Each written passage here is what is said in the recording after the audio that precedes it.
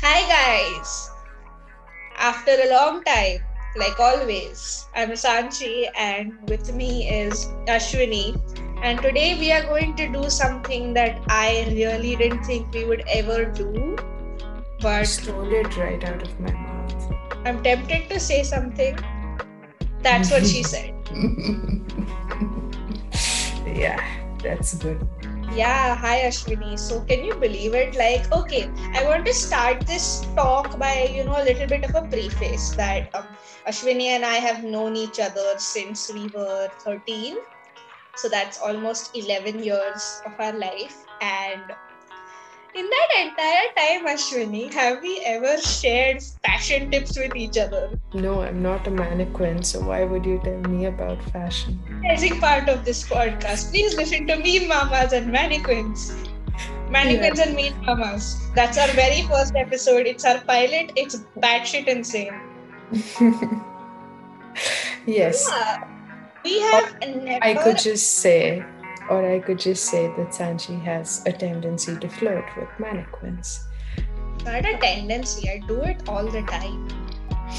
Yeah, but basically, we used to go when we were bored. We would go window shopping together, try on some dresses. But that's kind of it. I don't think we ever gave a shit about our fashion. At least I didn't. I still don't. Same. The only time I know there's one time in which we have actually had like a fashion, legit fashion consultation is when I needed to buy a new top for a function and I took you with me and we went on that street which has a lot of nice food places because that's the only way we recognize places. It's a lane in Lokhandwala which has naturals, if you know what I'm talking about. Lokhandwala is naturals? We went there. Juhu It's near has it. naturals. Dude, there's a naturals in Lokhandwala. We are detracting. We do this all the time. We cannot focus when it comes to food. But yeah, so we've gone in that lane and you helped me buy like a nice top, Okay. That's about it. And that was 12th end, so 2014. Long overdue for this. And for all the ladies listening out there, I'm sure you guys already know this stuff. Maybe you know much more.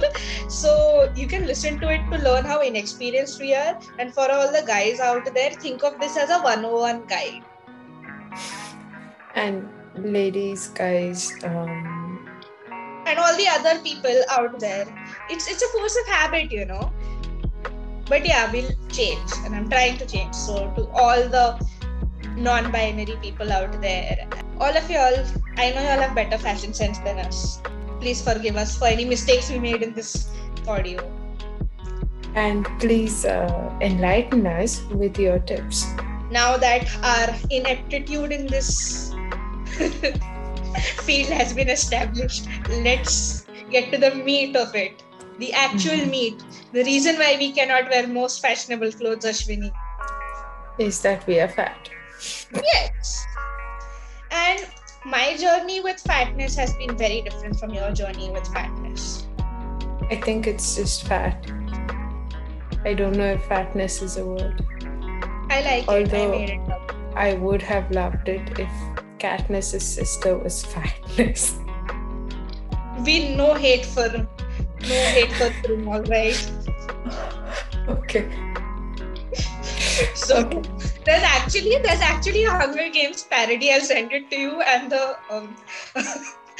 main character's name in that is Fatness, by the way. So I'll send it. Okay. Yeah, go ahead. So I started off life as a very thin person, and Ashwini can attest to that. Yeah, that's true. When I was younger, I was very, very thin, and I actually gaining weight very specifically when I started preparing for JEE. I'm not kidding you. That's when it started. And combination of lifestyle diseases and an excessive reliance on the emotional reward from eating food, which is a very nice way to say that when I had feelings, I ate. And You that have basically feelings all the time. Exactly. So you know how much I ate. Yeah. Yeah. So I basically started gaining a lot of weight then, and I literally gained like around 20 kgs in 2 years, in the middle of which I lost 20 kgs because I had an appendicitis operation. Can you believe it? I gained 20 in 1 year, lost 20 with an operation, and gained 20 again. It's like I learned nothing from the experience. And I lost a little bit of weight after going to college because, when you go to college, you lose weight because you have to cycle or walk to places and you do activities. And I dance, so I lost quite a bit of weight, not a lot, like half of the weight I gained, I lost. But ever since I've graduated and come to like prepare for yet another exam, because, like I said, I never learned from the experience, I have gained a lot of weight again. So that's been my journey. Yeah. I can attest to most of that. As for my journey, there's not really much to say. I've never been I am an active person. Like, even now, I can bike for an hour straight. And by bike, I mean cycle around 20 kilometers without a break. And a few months ago, I could run 5 kilometers for half an hour. So I am a fit person, I would say, but I've always been fat. I don't remember a time in my life when I was not fat, except for the time in my final year of college when I had a boyfriend, and he basically was very absorbed in his studies, and I would like to eat with him, and he had the habit of eating once a day. So I got into that habit and I lost a lot of weight. But as soon as I stopped doing that, I also gained all of that weight all over again. Moreover, I also ended up with some, I don't want to call it stomach issues because I don't have stomach issues, but these days I do feel intense hunger pangs if I don't eat on time, which was not there before. So kind of spoiled my system that way. Yeah. Yeah. We never learn, do we? Yeah. The base teaching over here is don't spoil your body for anybody else over here. Or for exams. For anything else, I should say. Yeah. So basically, I've been fat my entire life, and the way my body is shaped, I was also a Bharatanatyam dancer, and so there's no better way to put this, a big butt and really voluptuous thighs. Yeah, and that is a big cause of concern for me because it's really difficult to find pants that fit well, because you can say I have an hourglass figure where the base has gone way too big. So, either the waist is too loose or the area around the thighs is too tight. I can just never find proper clothing. Yeah, that's because you were looking for low-waisted pants. Situations like these call for high-waisted pants, which is something I have known since I was 13, and you never asked me. And I never told you, but okay. We are neither of us fashionistas. I think we agree to that. Yeah, but there are some things that I surprisingly know, and that's the funny part about this, right? Like, I have always worn high-waisted stuff. Like, I don't know why, but that's where it just feels most comfortable for me. Like, I can't wear something lower. I mean, I've done that and I obviously can, but it's not the most comfortable fit. And because, of my constant change in the degree of fat I have on my body, to be more specific, and there are obviously some places where you just like put fat on very, very easily. And I'm very unfortunately, genetically predisposed to be putting fat around my midsection. So, like, even if I was not very fat, I would still look that fat, if that makes sense. Yeah. Like, yeah. Even if you see my wrists now, my wrists are so small. And have you seen my ankles? They're like tiny. I buy my shoes at kids' stores. Yeah, I know that. Yeah. So that's the thing, right? So to minimize the whole, midsection looking like a big bulge, I started wearing like high-waisted stuff, and I've stuck to it. And with that, it gives you the freedom, right? That you can choose pants, because I also have the same kind of problem. Like I've always had the bigger butt. The thighs is actually a recent month thing for me, which we'll get into later, because thighs and pants, not a good combination, right? Never. Yeah. But like with like, you can choose your biggest body part, and then you can always like just wear a belt at the waist, which does make a lot of sense. Yeah. So I was recently, I don't know why, I think I was just bored. I was recently searching for videos on finding the right body type or finding the right clothes to look presentable. And so, since I have an hourglass, apparently there are 4 to 5 body types, and there are 2 types of hourglass, which I did not know. But for my kind of hourglass, what you always do is wear high-waist pants, because A, they are more comfortable, and B, they make your legs look longer and hence thinner. And secondly, what you try to do is always enhance your waist, because that is the thin part of the body, and we are still stuck in the British Regency era. But yeah, so what you do to enhance your waist is kind of wear maybe a tank top or anything which is body fitting around the waist, basically, which is why belts help. I actually have something to say to that, and I've learned it like from experience, that instead of like, if a lot of people are not comfortable wearing tank tops, like you're not, right? I'm trying my best way to get to that. Yeah, we'll get to that. But like, there's a certain type of dress that I have realized is actually kind of quite flattering to the waist. And like, if you have like even a medium chest, it looks good. Okay. And it's basically like a shirt kind of thingy, but like, I don't even know how to describe clothes. Such a good idea we're doing this podcast, right? And it's supposed to be about clothes, but I'll try. So, it's not exactly fitted, but at your pelvic bones, right?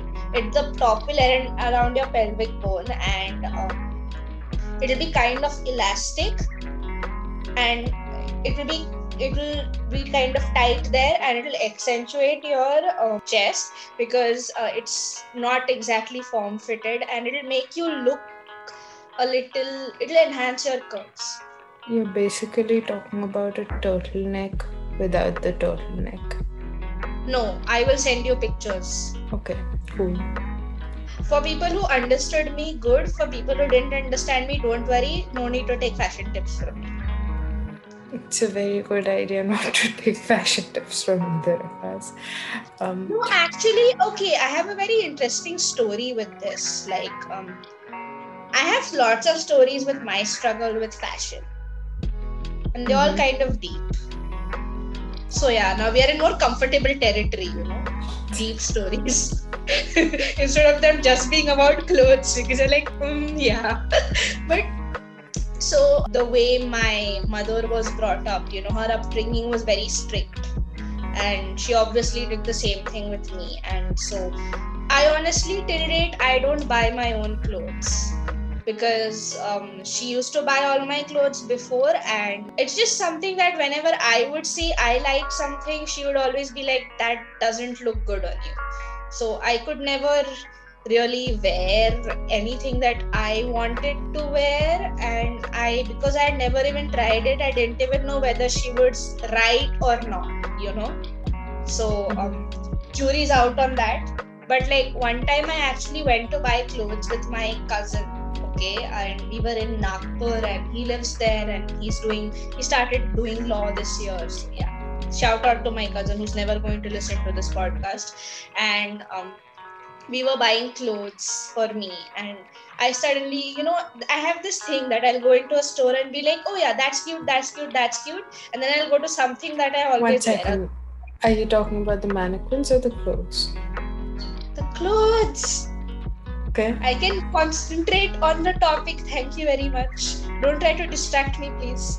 So, I would just look at the clothes and be like, that's cute, that's cute, that's cute. And those are the kind of dresses when you and I go window shopping and we wear, right? Yeah. But we would never really actually wear them. And that's what I did this time. And he saw me doing it and he was like, if you like that, why are you not buying it? And I just said, you know my mother. And he's like, yeah, I kind of do because she's my mother's sister. I'm like, yes, exactly. But he's like, then he was like, go ahead, try it. So I tried some of the stuff and it was pretty cute, one or two things. And I was like, should I get it and stuff. And so when I went back home, I actually did have a fight with my mother because, she was like, you don't know how to buy clothes. So I had very two logical points to that. Number one, I have never done it before. Number two, this thing actually looks good. It's just that you would never let me wear it. So I have. I said, but it is still all the losing points in a battle with your mother. Fair point. She gets what I'm trying to say. Shout out to all the Indian mothers out there.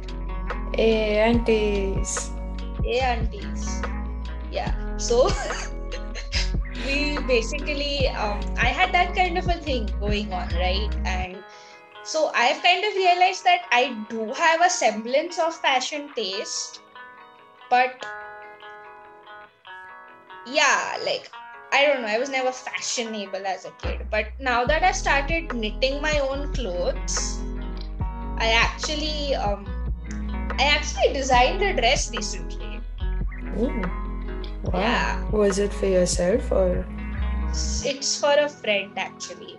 And I'm not yet done making it because it's a really involved process, dress designing. And yeah, so you have to like measure for inseams, and when you're making sleeves, you have to make sure that you make the correct amount of decreases. There are different kinds of sleeves, and for each different kind of sleeve you have to make a different kind of armhole. So yeah, all of it is like really involved. And after that I realized that I kind of do have a fashion taste, but I've never gotten to express it. But I have also come to this point in my life where I'm comfortable with what I wear, and what I wear is basically just like jeans, like high-waisted jeans, high-waisted not so loose, okay, I'll just say it, high-waisted mom jeans. And they're literally mom jeans because I stole them from my mother. And just like really normal, not at all form-fitting tops. Like I remember I was like in like 6th or 7th, and I had a friend in school back then, and we met outside school for the first time, and she saw the sandals I was wearing. So that's another thing I have, that my footwear is always very specific. And it's specific to the point that whenever I shoe shop, it takes me 5 minutes because I know exactly what I want. So my footwear has always been black, and it's always been like one front strap on top of the toes, and it needs to have a back strap and a front strap. So you can imagine it's very restricted. And so the moment she saw my slippers, she says, oh, those are Maharashtrian girl chappals. And I'm like, what? And she was like, yeah, that's the kind of shoes all Maharashtrian girls wear. And I'm like, okay, wow, you're right. I mean, yes, I am a Maharashtrian, and maybe you have data for this, but I feel so attacked right now. And that's how limited my clothing choices have become, and I haven't really started experimenting. And that's for a lot of reasons, right? Because it's never been any of our priorities, like any of it. I would rather be going and eating cake instead of trying to find the right clothing for me. Exactly, but I think as we grow a little older, this is something we should pay attention to because it matters in the professional field. Definitely, yeah. No, I have been trying, and the surprising thing is, both my mother and me tend to take fashion advice from my father. because he, for some reason, has a really good sense of what looks good on us. And of course, not in the non traditional way, because he wouldn't want me to wear anything short or revealing, but in the traditional formal way, so to speak, he really does know what looks good on me. And he doesn't even need to see me wearing the thing. Like, he can just look at a thing and tell me whether it'll look good on me or not. He's really This good. this is the hottest take we could have ever gotten from this episode. Like, I can tell this is the high point of it, where I learned that your father, uncle, is good at this. Yeah, who knew my father is a fashionista? Shout out to uncle, who's a fashionista. Shout out to uncle who's, hopefully not listening to this episode or I'm dead. Yes. So interesting, man. And like I said, in my case, like, because my weight started increasing and I'm not interested in shopping at all, so I basically just stole my mother's clothes, and it's on her, really, because it's all her fault. Like, yeah, I like to blame her for everything, but this is one of the things that is actually her fault. Like, I don't even like shopping, so I'm never going to do it. Her clothes almost fit, or like a little loose, or almost fit, so obviously I'll steal them. Obviously. I mean, I started gaining a lot of weight recently, and I also stole all of my mother's clothes, and it's amazing how great they look on me. I know, right? Yeah. So cute. Yeah. But it's so comfortable, man. And the weird thing is, she started wearing my clothes, I started wearing her clothes. So I went to Comic-Con in my first year of college, and I got this t-shirt which says, I don't date muggles. And now she's converted that into a night suit, and she wears it all the time, and it looks hilarious. Well, I hope uncle's not feeling too sore about it, because he should be like, that's true, she doesn't date anyone, she's married to me.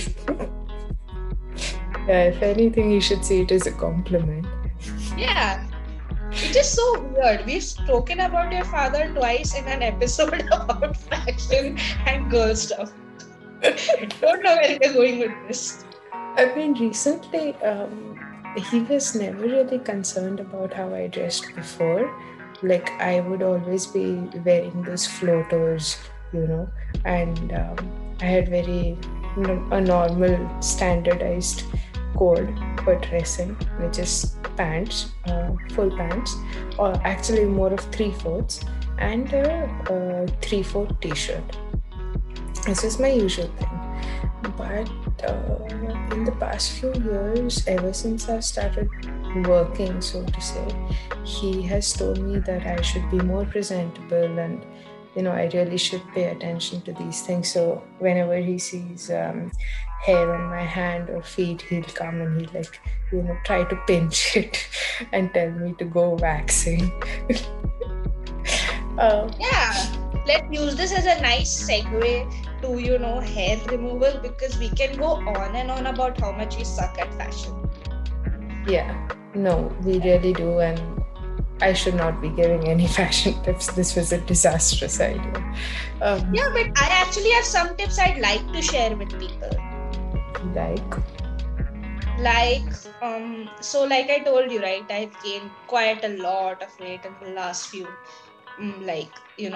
months, and because of that, something has happened to me that never really happened before, is that my thigh proportion is off now. Normally I didn't have a problem, but because when your thighs get much bigger, then they, like, with respect to the other parts of your lower body, any kind of pants become a problem. Like, even with your pajama pants and all, they start tearing from inside, because and so to minimize, like, literally, because I can't like lose weight in an instant or something, and I'm not getting more night suits. So I found a solution to that. It's called harem pants. Yeah. Most comfortable things ever. Like that's the only fashion tip I can ever give anyone is like just wear harem pants. Yeah, I think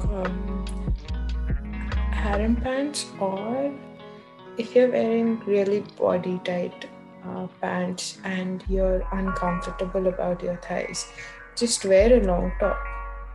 I mean, this is very basic. I don't even have to say it out loud. Yeah, definitely, but I liked hearing it. So yeah, but the thing with harem pants is like the thing is if your legs like there's one thing, right? Like look and feel. So the long top thing works when it's not a feel problem. But if it's a feel problem, you can wear a long top and still have, not be comfortable sitting and standing and all of that. Like I think people forget the true function of clothes. That is function of clothes. Yeah. I went recursive there. But yeah, I think like this is something we should like aim for, to have like functionality as well as presentability in our attire. And I sounded formal right there, just like the clothes I'd hope to be wear soon. Yeah. No, and I don't know who said it, but somebody said it, fashion is whatever makes you comfortable. So you have to find what is comfortable for you and wear that. And I think most fat people would kind of relate to what we are saying about finding comfortable clothes. Generic fashion is not made for fat people. It's not. It's really not. Because, and even just, yeah, it's really not. Because, like, I know a lot of fat people, and okay, that just sounded weird, but every person I know is fat in a different way, every single person. There's no single way to be fat. Which is, I don't know if this is uplifting or not, but it's the truth. And which is why I think we should work on actually knowing what looks good on us, which is something I don't think we really have the freedom to, because we don't have so many choices. Yeah, that's true. And what's with crop tops? How are people confident enough to wear crop tops? Don't forget crop tops. What's with lace and underwear and bras? I never understand it. Oh, I kind of sometimes do, because there are some kinds of lace underwear that is actually very breathable and comfortable. Okay. Yeah, that's about it. I don't like bras. Not defending. I mean, nobody. Okay, I don't like bras, definitely. But at least, to be honest, one of the main functions of bras for me is to hide my freaking nipples when it gets cold and my nipples get hard. It was really embarrassing for me in 11th and 12th when we used to go from like 30 degrees into 18-degree classrooms, and I just had to sit with my hands over my chest all the time. Oh, so that's what that was. Now I get it. Yeah. And it was also very confusing for me, because I was like, wait, I'm not attracted to anybody over here. Why is this happening to my body? Yeah, when I think about the people we were with at 11th and 12th, let's be frank, none of us were at our attractive best. Yeah, so other than a few of the people, but then they were like off limits. I'm not naming any names, but you know who I'm talking about. Not really, but it's fine. We'll talk about that later. But yeah, so my point is, I never understood what the point of lace bras is, because they would never help me with my nipples. That just sounds wrong, but it is what it is. There's lace bras, there's cotton bras, especially those ones which were, our grandparents' age times, which had that line through between, and no matter what cloth you wear on top, those lines can be seen, and it's like kind of pointy. Oh my god, I hate those. So yeah, these two I just cannot wear. I think my only preference in bras would actually be t-shirt bras, because they're comfortable, they're breathable, and they look good. like with all my clothes, I never really buy my stuff. So as usual, my mother got my first bra for me, and she chose the funniest thing is the only piece of clothing of my own which I made my own decision as to what I prefer as a style is my underwear. These are words I never thought I'd say out loud, but now that it's out there, I don't know. It's just there. But yeah, so like, I have a very specific brand loyalty to, this certain type of jockey bra. Like, even jockey has a lot of styles. I will wear only that one. Jockey is the best, man. I still have a few of my first bras. They're so good. I don't think anything can beat jockey, like... I think Marks and Spencer could. I have never tried, but if I find a similar style to the one which I am accustomed to, like you said, the biggest function of a bra is to like hide your nipples. As if like nobody knows we have nipples, but okay. So I mean, everybody knows what is where, but I don't want to show it openly. Yeah, fair point. So because I'm a product of this male society. Yes, thank you. We touched upon patriarchy here also. I don't know, whenever we want to be frivolous, we thought this would be like a frivolous episode. You know what all we have got up here? Body image issues, patriarchy. Anything else you want to add in here? Genocide? Okay. Well, I could talk about corsets. No. So, back to my bra preferences. Only one kind. And the only the only kind of underwear style I do like is the bikini style. Bikini. Sorry, Yashraj Mukherjee came out with a new... Yes, so. I know, he comes out at random times. So... Yeah, and the interesting thing is I always knew the correct size to wear in terms of, there's like 34C, so I always knew the right number, but I never actually knew the correct letter until recently, and it makes so much of a difference. I never knew it makes that much of a difference. Okay, so now I want to enlighten you about something called sister bra size. That's what I call them. Okay. But they're like sister bra size. So like for the people who don't know how bras work, which is mostly the guys, I don't know why y'all are listening to this till now, but if y'all are, then I reward you for your patience. I will not give you a chocolate. So first thing you do is you measure your under bust, okay, and that will be a number. Then you measure your over bust, like the place where your breasts are the most full. Now this is different from person to person, which is why the sister size concept exists. Like some people have very full breasts, like from the moment the muscle leaves the shoulder part till your underarms, from that point they are full, and some people have shallower breasts there, and your fat distribution is different. So because of this, you basically have different ways in which you could wear your bra. Let's pick a random number. Suppose I measure my under bust and it's A centimeters, and I measure the fullest part of my bust, and that's B centimeters, and I suppose my A centimeter corresponds to 34 inches, and my B corresponds to 36 inches. So my bra size will be 34B, because B is 36 minus 32, which is 2, and everybody understands equivalence. So 36 minus 34, which is 2. Is 2. So for every inch extra, you add another letter. Yes. Thanks for the summary. So but this is not the only size I can wear.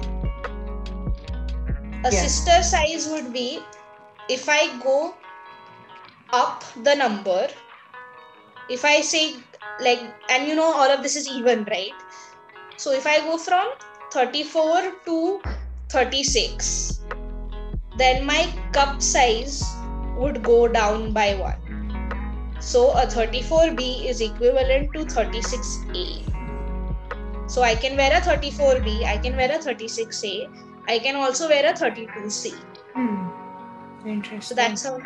So okay, and I did this experiment with myself recently, as referenced in this thing before. 34B is not my real size, guys. That is when I was younger. And because of the entire weight gain thing, and I'm not lucky enough to be the kind of person whose weight gain goes to the chest. So because of that, my underbust size increased. And so I did the same kind of a calculation, underbust and over, like underbust, and so number and letter.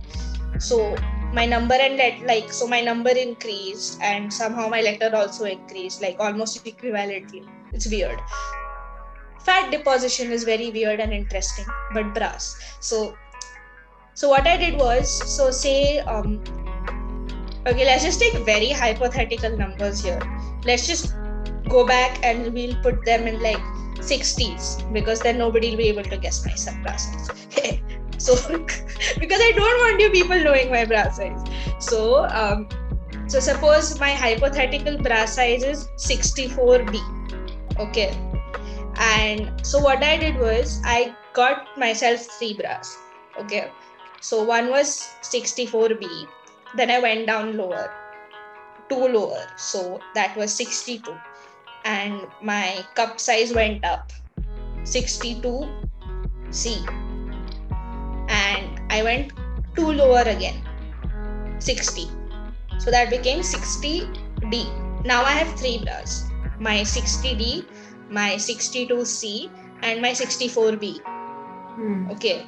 By the way, these cup sizes are also not equivalent. I'm like making everything up as I go. This is not my size. Not a B cup. Or am I? I don't know. You also don't know. So yeah. So now I have these 3 bras, and the differences in these bras is the fullness, how much coverage they give. So the most coverage is given by the biggest cup. So the lower you go, the more coverage you'll have. So your 60, so your 60, what will be 60C? No, 60D. Yeah. So your 60D will have a more coverage than your 62C, and in that order. Yeah, and this is important because when you walk, you can feel the jumpiness of your chest in that, and also you can see the thing coming out near your armpits and near wherever the bra ends. It's very visible over a t-shirt too. Yeah, and not just that. So like as you go lower, you increase coverage. Okay, so if you have a more of a side situation where you're the kind of person who has like rounded not just from front but from the side, then a bigger cup would be better. But the problem is that the under thing can get tight, right? You're going through 3 different things and they're all like, so your tightness increases as you go down, so does your coverage. The problem with something tight is that is obviously uncomfortable and it's not so much support. So then this is like a coverage support matrix basically. Okay, like you basically, if you prioritize coverage, you're giving up on comfort, basically comfort and support. So for me personally, I tried all the 3. So the lowest one was pretty tight, like it was tight, it was fitting. I'm not saying it wasn't fitting, but it was a tight fit, tighter than I was used to. And because of how my breasts are, like the sides were covered, but from the front you could see there was space. So I did not have enough. So like the band fit, it was tight and I had some space here. So that's definitely not the right size for me. So, and then the middle one was pretty good. Like it was still tighter than what I was used to, but the coverage was perfectly adequate. And for the like biggest one, it was perfect for the band fit, and although it wasn't as much coverage, but it was still comfortable for me. It wasn't like those things that you told about, they weren't showing. So for me, the situation could have been that I could have gone one size up, like Mm. 66A, and that would have been problematic because not enough coverage. Mm. And like very comfortable, but not enough coverage. So in my case, I found that there are two sizes that work pretty well for me.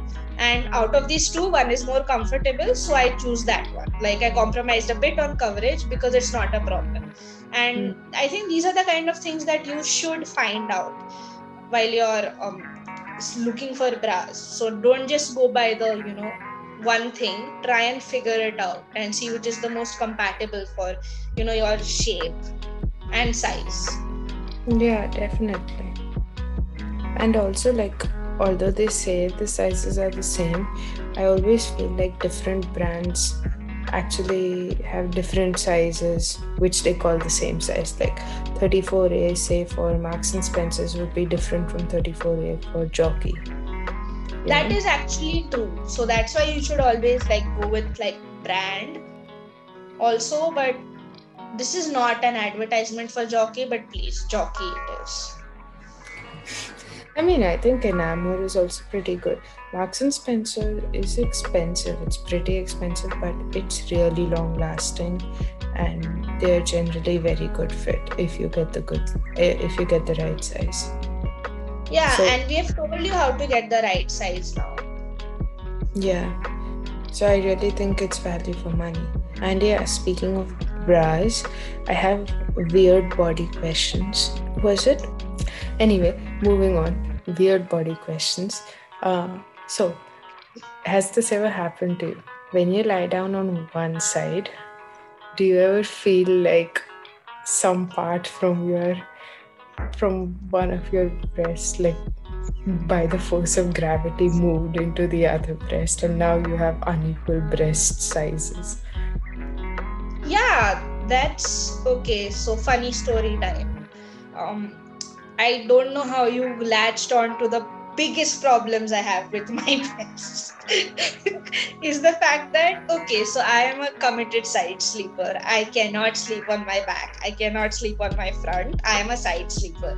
And it's only recently that I've started noticing this problem that whichever side I sleep on, obviously because of gravity and because it's mostly just fat here, one falls to the side and the other one also falls, and the space I have a lot of space in between. I have so much space that I could like wear really low cut stuff and it would still not look obscene, which is the only advantage of having the kind of breasts I have.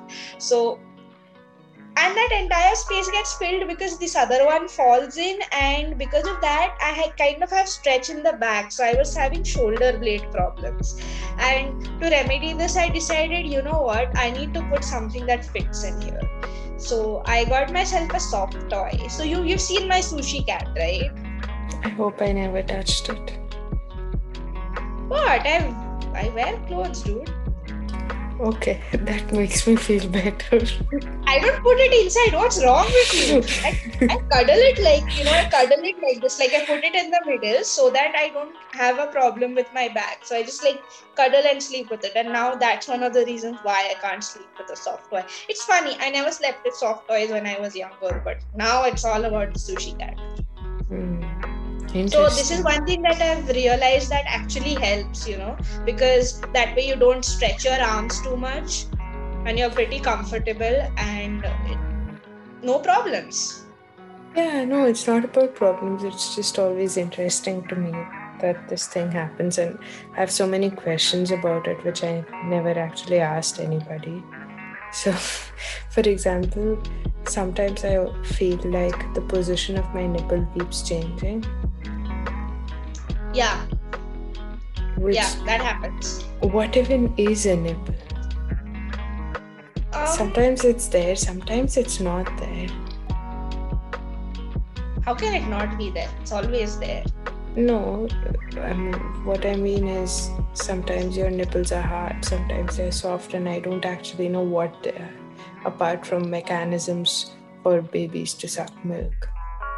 Yeah, that's all they are basically. Everybody forgets that the primary function of breasts is as nourishment for little tiny babies and a little Um, bigger babies also. 6 months and above is big baby, right? I mean, if we are clear on our nomenclature. yeah, I think that's fine. Yeah. Yeah, Yeah, so yeah, that's all they are basically. but yeah, and also I don't get this obsession people have with breasts should not sag. Like, so what if they sag? It's fine, bro. Move ahead with life. It's called gravity. Yeah, Newton how can they proposed not sag? Like a certain size of breast above it. I don't get it. Guys want big breasts and they want perky breasts, and do they not understand how gravity works? I don't get it. For all guys no, saying that, it's. oh, men are. I think Listen, no. it's okay. For all, I need to rant this out. For all guys saying that, oh, we are better at STEM, they neither do they understand how gravity works, nor do they understand how economics works. No, I think it's more about the muscle in the breast. I mean, it's conjecture. I don't actually know if this is true, but like, for example, how do people have, what are these things called? Biceps. Yeah. I mean, that also exists against gravity, right? It Yeah, exists but that's because muscle. That's the difference in tissue, right? How much of your breast is actually muscle?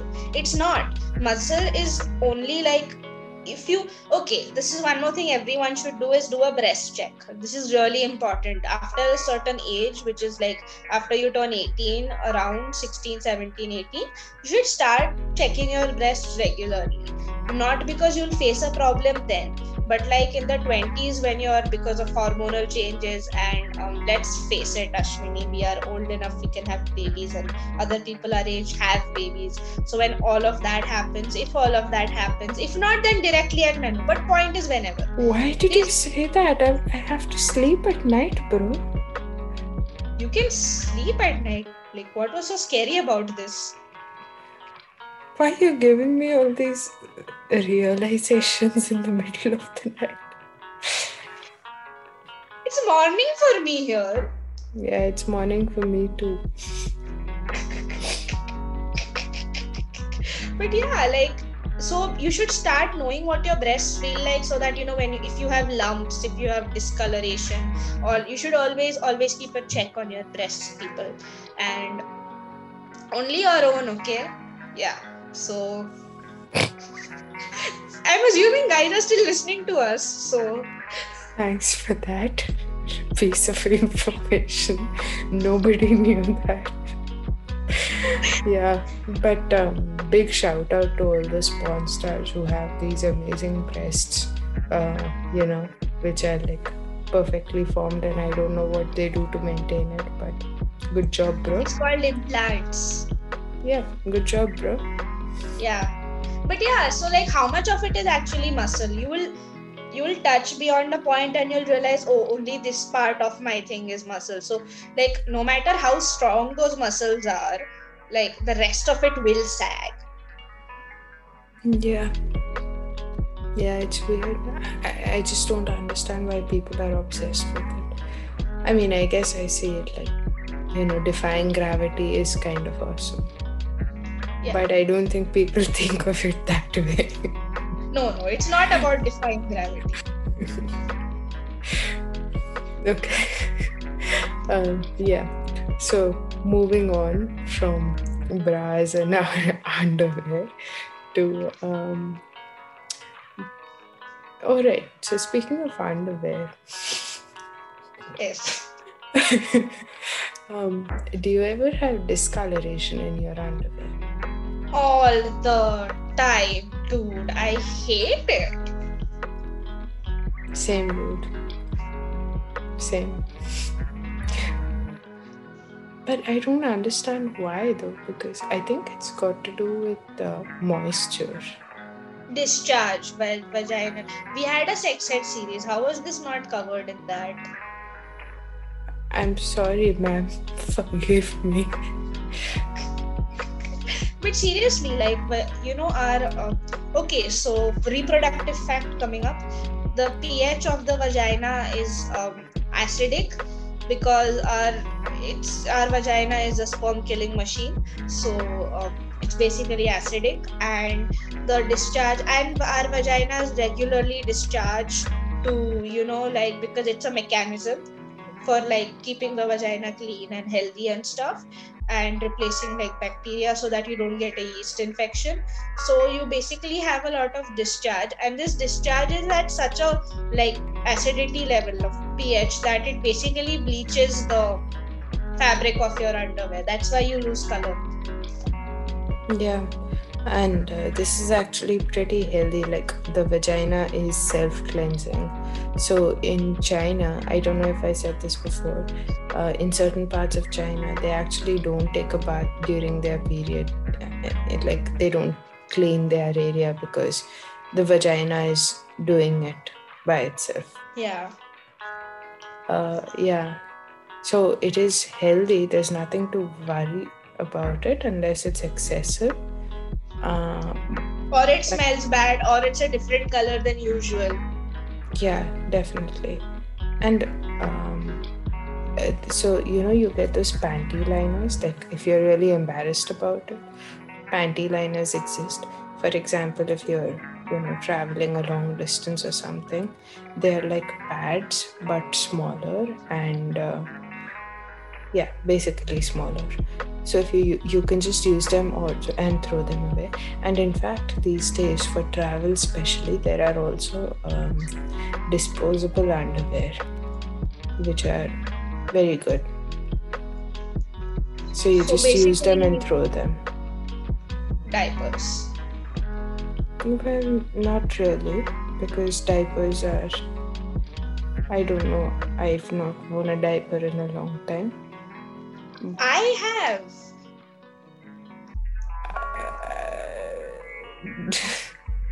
Okay. That just came out wrong, but let's just say that like if you ever have a surgery, then 1-2 days after that they will make you wear a diaper. I mean, you should wear a diaper. So adult diapers are super cool. I'm all for adult diapers, to be honest. Yeah, but I don't think it's a good idea to wear a diaper at all points of time, because it's, to me, I don't know if it is healthy for your vagina. Yeah, and also environmental concerns. Yeah, and also the same thing with pubic hair, right? If you have a lot of pubic hair, like say if you use a pad during your period, then all that blood could actually get stuck in your pubic hair and just stay there, and you can end up having fungal infections because of that. Yeah, I gave up on pads years ago. Yeah, but I still use them, and yeah, I think it's important. Has my convert to cup movement not touched you yet? I have bought a cup, but it's extremely painful to insert, and it just does not go in successfully. Are you folding it properly? Yeah. I've tried different kinds, but this was something that I was warned of. You shouldn't ever do a direct transition to a cup. You should go for tampons first and then go for cups. I went for cup directly, and I think there must be a problem with the size of the cup then. No, there's only 2 sizes. A is for women who have not given birth, and B is for women who are above 30 and have given birth. Okay. Because I saw certain sizes called small, medium, large when I was looking them up, so. I see. No, over here there were only 2 sizes available. What's the capacity of your cup, like at max? I have no idea. I have to check it. Yeah. No, I mean, I don't know. I still have to get used to the idea of putting something inside me and also leaving it there. I went to a gynecologist recently, and I asked her about menstrual cups because my mother was concerned that if I insert them wrongly, is wrongly a word? Incorrectly. Yeah, if I answer them incorrectly, um, I might end up hurting myself or causing some damage. And she said, no, that might not happen, but your husband might ask if you had sex before marriage. I love the fact that she assumes two things. First, that there will be a husband. And let's not talk about the second thing she's assuming. I mean, so sweet, Like, you're like, oh, auntie.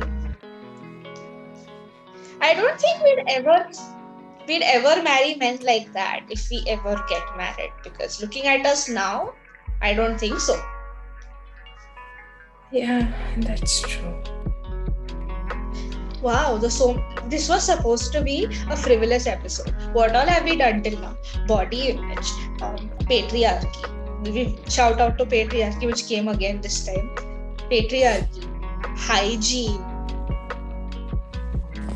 Yeah, that's what it takes to be a woman, because you're given all these things that you need to take care of. So, now that we've invoked patriarchy twice, let's do it once more and talk about hair removal. Right, yeah. That's why we were trying to go like half an hour ago. Yeah, but we got stuck at bras, dude. Yeah. So genetically, I've been gifted with a lot of hair, facial hair, and just hair all over my body. I am a mini bear, basically. And I have struggled with hair removal my entire life. I started waxing since I was 10 years old, and they say that waxing, helps with hair loss. I mean, you don't get hair after a certain point of time, which I did find to be kind of true. But is it really worth the pain is the question. Because to me, waxing is very painful. Yeah, well, let's put it this way. The first time I got waxed, I was 13. I'm surprised that 10 is very young. Oh, I had so much hair. So much hair, because my testosterone levels are always fluctuating, right? So Same, bro, same. Except that in my case, it's not the hair. Although, like, yeah, I do have, like, even like you, I have been gifted with a lot of hair. And when you grow your hair, it grows very long, but you haven't done that in a really long time. But, your head hair. yeah. But, so, like, I started and waxing. you'll be surprised to know how many women in India at least have the same problem. Yeah, because we as a racial stock, like although there's no pure racial stocks anymore, but I think it's in our DNA to have like a lot of hair. Yeah, and the things I've tried to remove it. We used to put besan and doodh on my face and leave it till it dries and then pull it out. I've done so many things. Yeah, so like I've never really cared about my facial hair. Like I swear, like the first time I threaded, right? Like I am blessed with like kochikame eyebrows. If people know what that is, anyone who gets what that is, shout out to you people. So or DDLJ eyebrows. Oh come on, it's not that bad. I mean, maybe it is, I don't know. But yeah. So, like, the first time I got threaded, like, I got my eyebrows and upper lip done, and I was like, ooh, I look like a skinned egg. But in a good way. So, like, I always get a lot of hair on my upper lip and a lot of, like, my eyebrows, like, grow in very, very, like, fast. Very fast. So, I can't even, like, I don't know. And threading is genuinely painful. But for me, waxing it used to be painful when I was younger. But now I'm at that stage in life where I wax myself. Like I literally wax myself. Like I totally wax myself. You had so much emotional trauma in your life. The physical pain doesn't matter to you anymore. Yeah, I mean, no, I don't know if I can put it that way, but this is the very weird thing about me, that I don't have a pain tolerance, but waxing does not hurt me, getting tattoos does not hurt me. And even when I get blood tests or pricked with syringes, I don't mind. So like, weird, right? The things that are supposed to be painful and they are painful for other people, they're not so painful for me. Maybe your physical pain tolerance is not that low. It's very low. Trust me. You pinch me, I will cry. Okay. Yeah, but I wax myself basically, and like everywhere basically. Wherever I can reach, I wax. Yeah. So let me tell you the different kinds of hair removal methods I've tried. So for my facial hair, I've done special things, and for my body hair, I've done different things. Let's start with my facial hair. Basically, I've never been bothered about my eyebrows, but my mustache and my chin area does bother my mom and hence me. And so we went to this clinic in Bandra in Bombay called the Avocado Clinic, and that lady is so sweet. She's genuinely one of the sweetest ladies I've met. Me too. Yeah, and essentially she did 2 processes for me. One was electrolysis, one was microlysis. Oh, and she also did laser. So what electrolysis and microlysis do is they shoot so she looks at my skin underneath a microscope.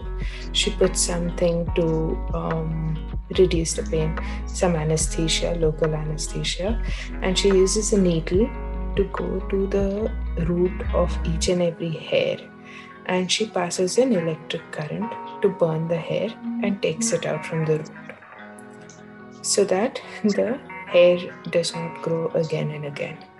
And it is a painful process, definitely, but it's very helpful in the sense that my hair growth has reduced in terms of number and thickness. It's much more fine now. It can be seen much lesser now. Same thing with electrolysis.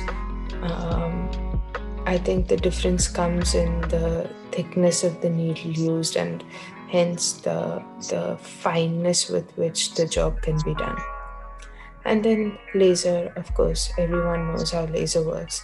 The thing is, with these things, there is a chance of getting burnt, which is, if you're in the wrong hands, that can definitely happen.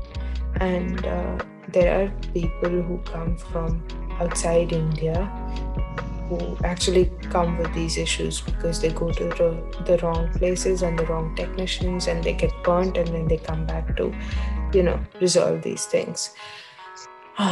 Okay, so that's facial hair. Then there is body hair. For body hair, I've tried waxing, I've tried razor, and I've tried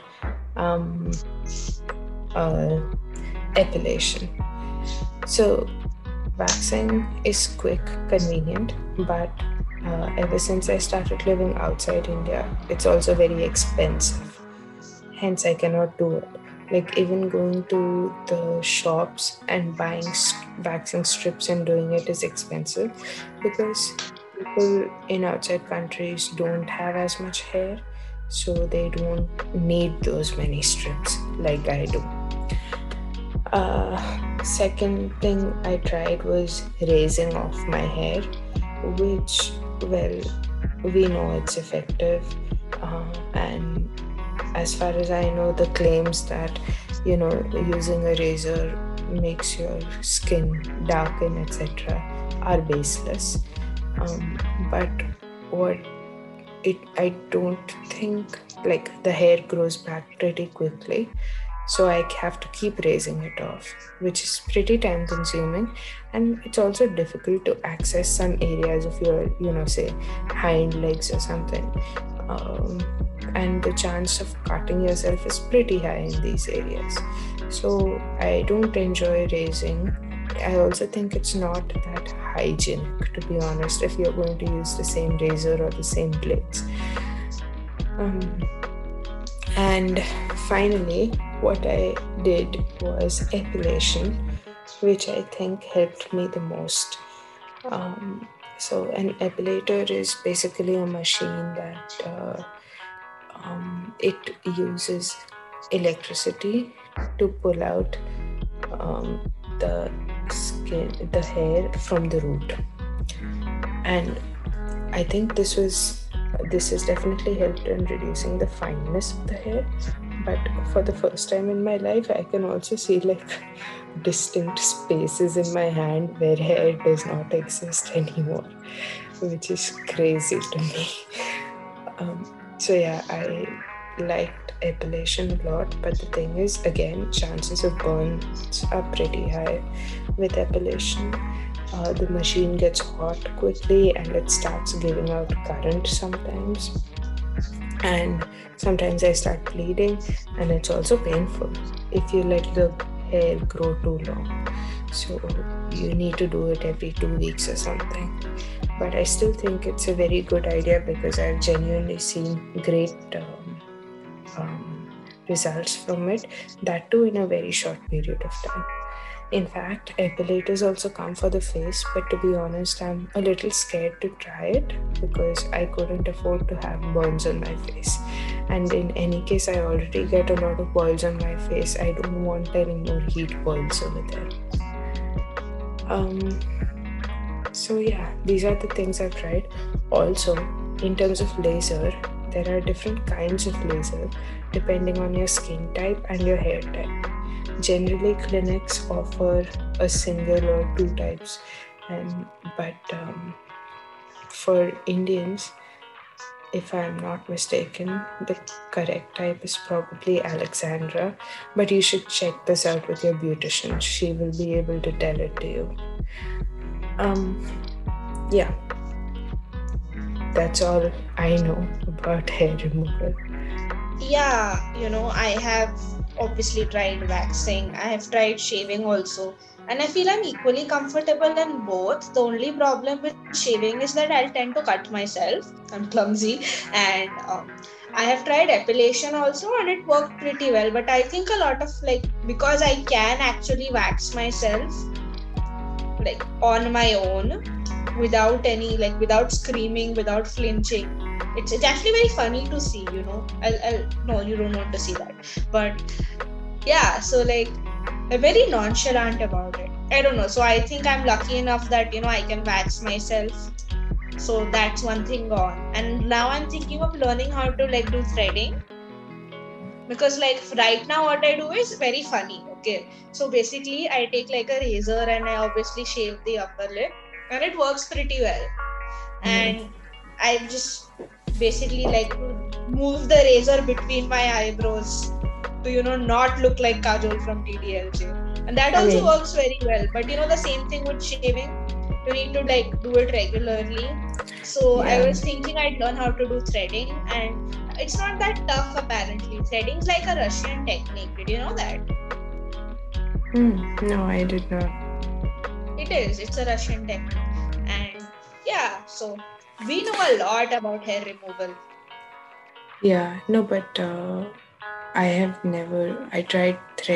was forced to try threading once because I had to give a dance performance, and I refused to do it ever again. And to be honest, I have no idea. I have no problem with my eyebrows being bushy. I mean, this is in the end just a fad, to have thinner eyebrows. Like say a few years ago, you would see girls with almost no eyebrows, and nowadays they literally have some pencil or something to fill in those eyebrows. Like, bro, just keep your natural eyebrows and it'll be fine. I love my natural eyebrows, man. I don't get why. And the thing is, your eyebrows are actually very shapely. They're actually very shapely, so that's really cool. And you don't tend to like monobrow like I do. So trust me, it's monobrow is like my natural state of being. So it's technically unibrow, but I reinvented it. It's monobrow now, and it's cool. And It's basically like, but I just want to like have a more long lasting solution, which is why I want to thread. And I was thinking, if I can thread and if I can bear the pain, which I think is pretty possible because I can like deal with waxing, then I can like thread my entire face also. So like, you know, all the like tiny hair goes, or Yeah, just but put a primer. I mean, I would still suggest that if you're a student, it's probably hard, but laser or microlysis is a very good idea if you get the right person to do it. Yeah, that's also a thing. Yeah. I think my beautician was telling me about, she was saying something like, if you use razor on your face, then that affects, I don't know if she was saying that just to increase her business, but she said that if you use a razor or threading and all, that kind of affects your hair growth, and it makes it more difficult for microlysis to be done. Which is an unverifiable claim. Completely unverifiable, and I have doubts about it being true. Yes. But I don't think I would have those kind of problems with my facial hair thing. And I think since I can do my body hair, it's pretty sorted. what do you mean? As in, I don't think I'll need to do stuff like microlysis and stuff. Microlysis is not for the body, it's only for the face. Yeah, I don't think I need to do it for the face either. Okay. No, I mean, if you're considering threading, then microlysis I think is a better option, but it is also a more expensive option. So if you can do without, then that's great. Yeah.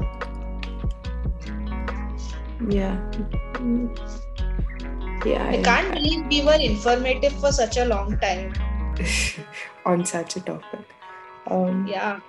But I have for the past, I think it's more than 6 months now, I have not done anything to my hair because I don't feel the need to. I just don't want to. Well, it's winter and I wear full pants. It's winter. I love winter. You can like not do anything to your hair, like, and you can just like wear 2-3 layers and wear like a big hoodie on top, so you don't even need to wear a bra. Like, winters are awesome. Yeah, but also I'm kind of giving up on this notion of being hairless, because why should I be hairless? Hair protects my body from dirt and other natural elements. It makes me feel warm. I don't know if you feel it, but I always feel slightly cold whenever I wax, or just more sensitive in general. So I don't see why I should shave or do anything to my hair. And this happened around 2 years ago.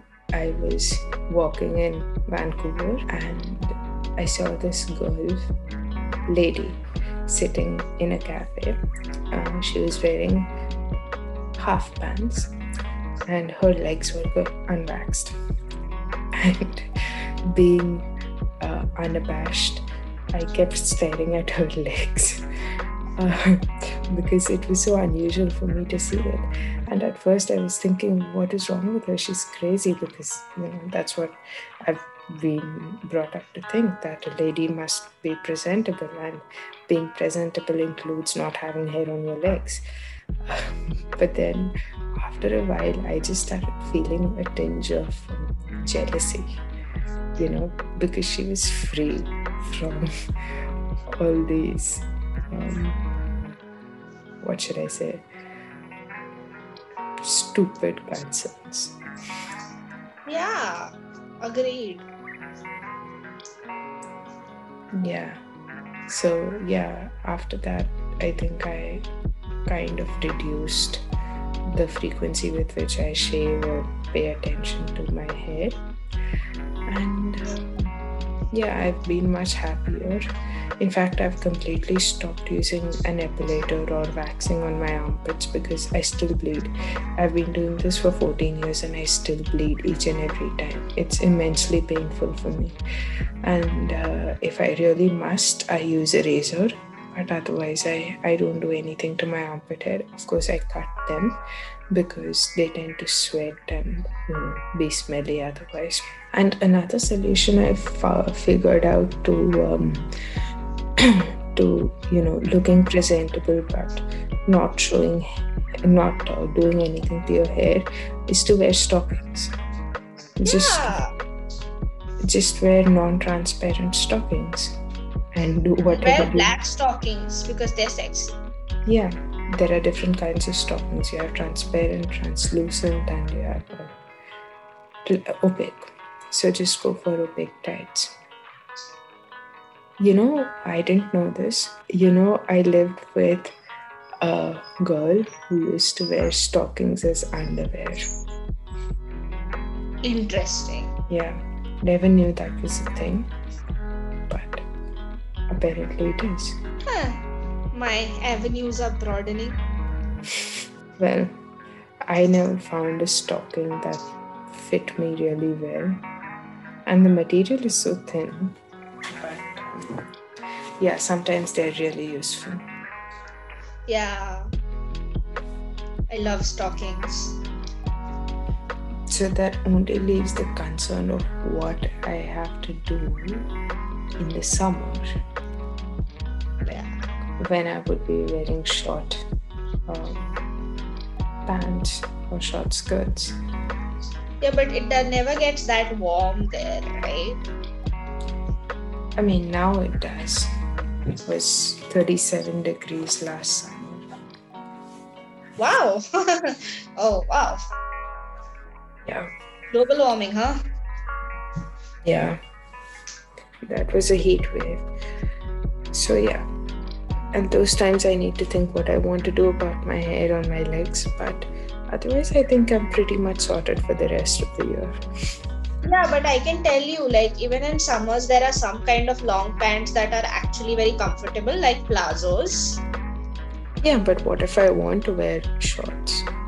Yeah, then you gotta do something. So stockings it is. Stockings, or maybe just getting used to and normalizing having hair on my legs. Yeah, that like basically what I normally do in life. Like, seriously. I don't know. I very rarely want to remove my body hair. I just decided because I was like, if I know how to wax myself, it'll be like useful. Yeah. Yeah. Well. And like talking about hair, I recently colored my hair. Yes, and it looks lovely. Oh, thank you. Like on my own at home, and obviously with Paullomi's help. I couldn't have done it without Paullomi. Shout out to Paullomi because she's probably gonna edit this episode. So she's definitely going to hear this, right? Like she's the only person who we have shouted out to who will actually listen to this episode. Sure, yeah. I mean, I should hope so. I couldn't be sure. Yeah. But yeah, so then she walked me through the basics of like coloring hair. So I wanted to pick something. So I've been trying to grow my hair really long for years basically, and it does grow long. I'm not saying it doesn't. But my problem is I think they're 2C. I have 2C curls. Which just sounds very fancy, but imagine if hair but Maggie. That's my hair, in its most natural state. It looks like Maggie. Like soupy Maggie or little dry? Yeah, okay. So I have 2C hair, which is basically, a way of classifying like your hair type. And I know that sounds fancy. So like for the people who don't know what it means, it's basically your hair if your hair was Maggie. Soupy Maggie or dry Maggie? That's the thing. When it's wet, it's soupy Maggie, and when as it dries, it becomes like dry Maggie. It's literally just Maggie but hair. Okay. So like, but if I like straighten it out, like it's literally 23 inches long, which is almost 2 feet, and I am all of 5 feet. So if my hair was straight, my hair would be like 2/5 of my height. Which are very worrisome figures. But yeah, so the whole curly hair thing. So I basically just I really love long hair, and I want hair like as long as my knees and stuff. But yeah, we getting there. If I don't cut anymore and if I keep them healthy, I don't cut them, but keeping them healthy, that's a challenge. So basically, right now it's down to my waist, and because it's shaped in a certain way, my hair doesn't look long. So yeah, it doesn't look long, but it is long. I mean, and so I didn't want to color it from the roots because I didn't want to damage my hair, because like my hair is really, really dark. Like it's black. There's no other way around it. My hair is so black, a white cop wants to shoot it. But seriously, I have really black hair, and as you know that if your hair is dark, you cannot just simply put hair dye and expect it to like change color like magic. So you have to bleach your hair first. And so I got 40 volume developer bleach, which is the strongest hair bleach, by the way, that which you actually should not ever be putting near your roots, guys. Never put 40 volume developer near your roots, no matter how dark your hair is. But I was not putting it near my roots, so I decided that like from the shoulder to the waist, that's how much I want colored. And I always wanted red hair, but I decided that I'd get like purple and red and layer it in such a way that the final result has become like there's black, it fades into like purplish brown, which goes into like red. So that was a really cool thing that came. But yeah, back to the bleaching process. So I got like 40 volume developer, and I like put a developer on my hair and like mixed it with the powder, and then put the mixture on my hair, and I put foil, and I just like wrapped my hair up in like a shower cap, and I was feeling like old. So I don't know, I was just feeling old. And like it's a chemical reaction, right, when it takes away the pigment. So it had become like really hot and really warm, and I was like, shit, is my hair going to fall out, is it burning? And I was really freaked out. That entire 50 minutes I put my like the bleach on my hair fall. You're not supposed to put it for that long. I was just being thorough, but I was really scared by the end of it. So when I removed my foil and I started like washing it out, so basically the bleach is supposed to like bleach, you're supposed to get your hair bleached till it's light blonde, not exactly white, a little more pigment. But my hair was rust colored, like even with the strongest strength of bleach, and even with the largest amount of time you can safely put bleach, it was a rust color. So I was like, okay, even if I don't put color, it looks like it's colored, but I still, put my color on. So yeah, that was interesting, and I love monologuing about my hair. Yeah, it looks beautiful. It has aged like fine wine. Thanks. That's what I want to be like. I want to be like a bottle of wine. And talking about wine, there's something that I really want to like talk about, which I don't think we ever had like a formal discussion, but it is a pattern you must have noticed, right, in my life. Like yeah, we'll talk about that later. But for the listeners, you are never going to know this. Okay. Yeah. Like we both know that we know nothing about it. That's actually not true when it comes to me. I can do other people's makeup just fine. So to me, makeup is putting kajal, and putting eyeliner is like supreme form of makeup for me. Okay, I think this is something we should test actually. Like I have started, okay, so I have not really gotten into makeup. So I just have a lipstick thing right now, and I got like, so how I acquired my lipsticks is also another story, but we'll come to that also. But I'll just tell you how I started knowing about makeup.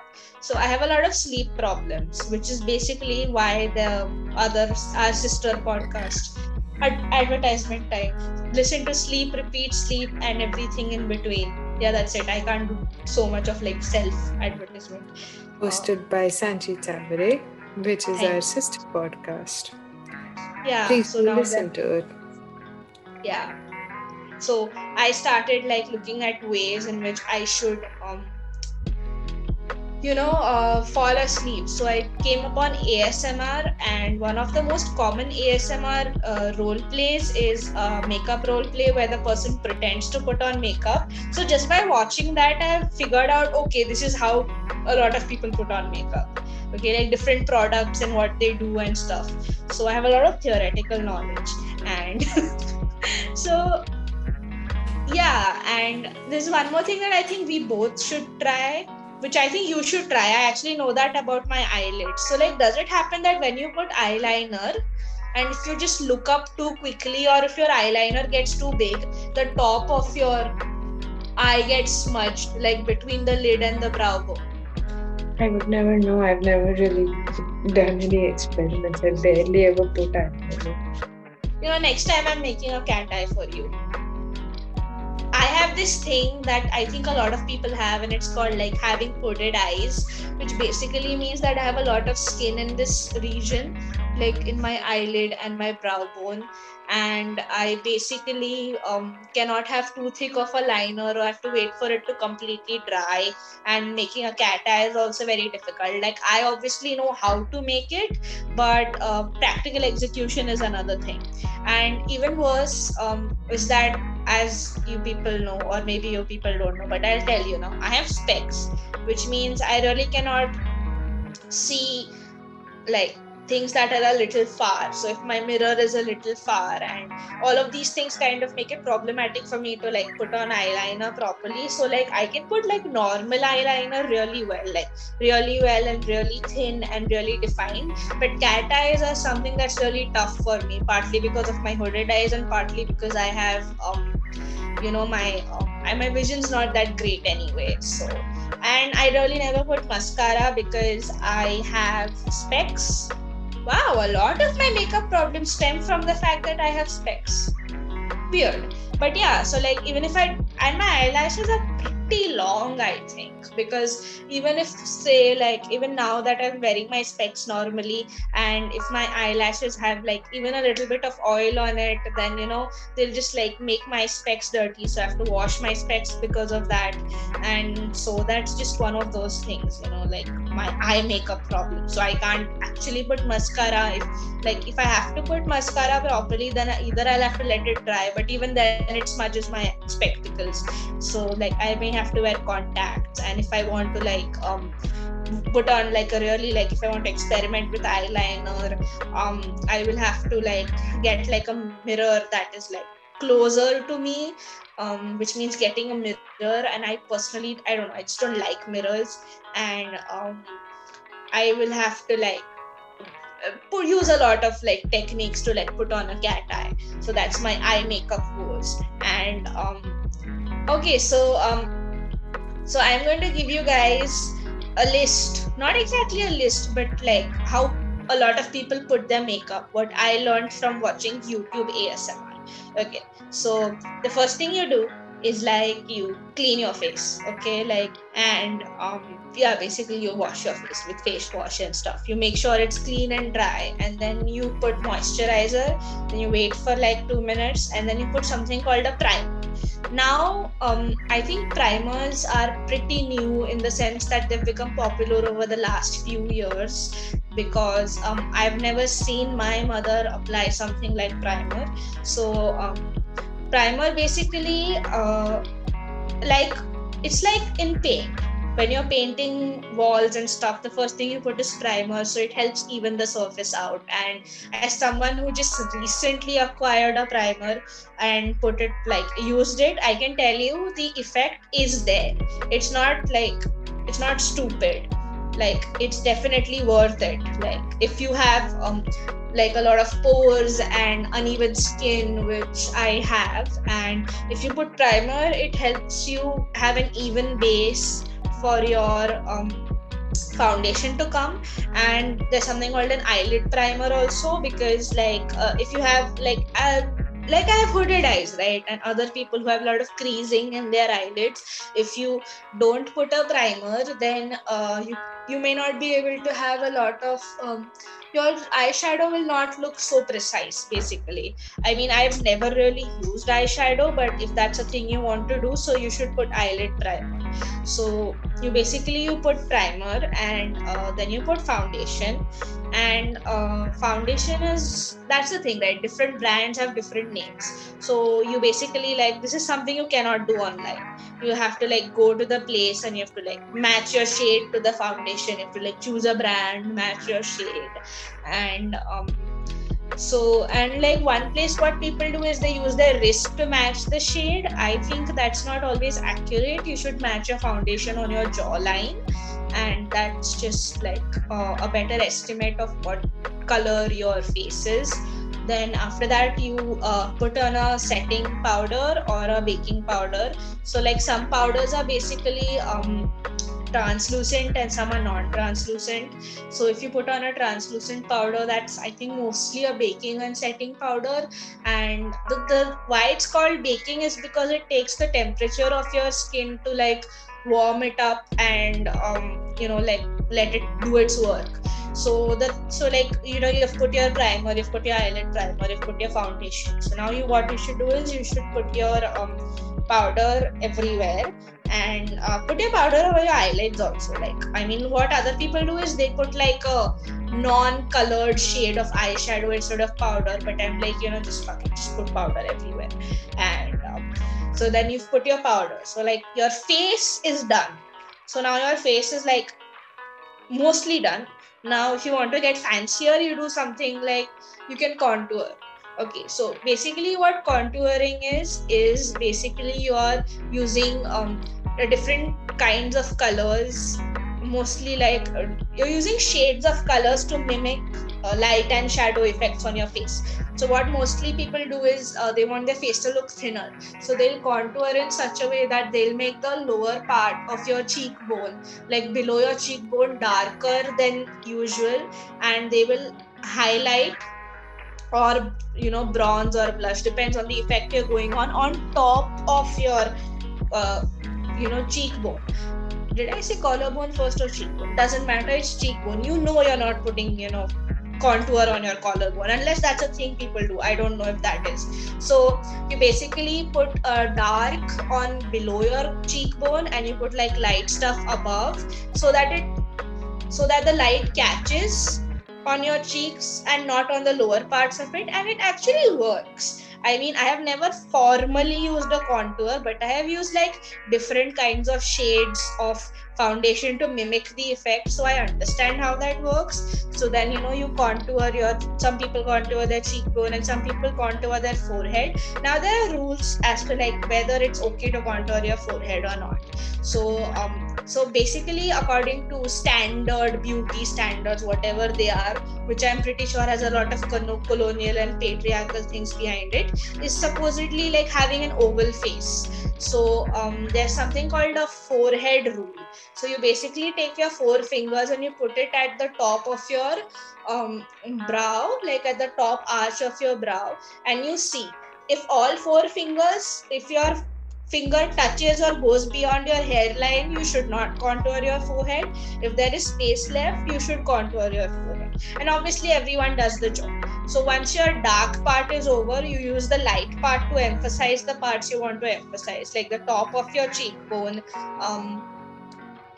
the chin part, so that as your jaw is dark, so your chin will be light. Never put highlighter at the tip of your nose. Okay, so you basically contour your nose by everybody knows what a nose looks like. So you take the dark stuff and you take it from like okay, so imagine there's this line running from the ends of your ununibrowed eyebrows down to like the nose, okay? And so you put the dark stuff on that line, and then you brush it outwards. It makes your nose look thinner.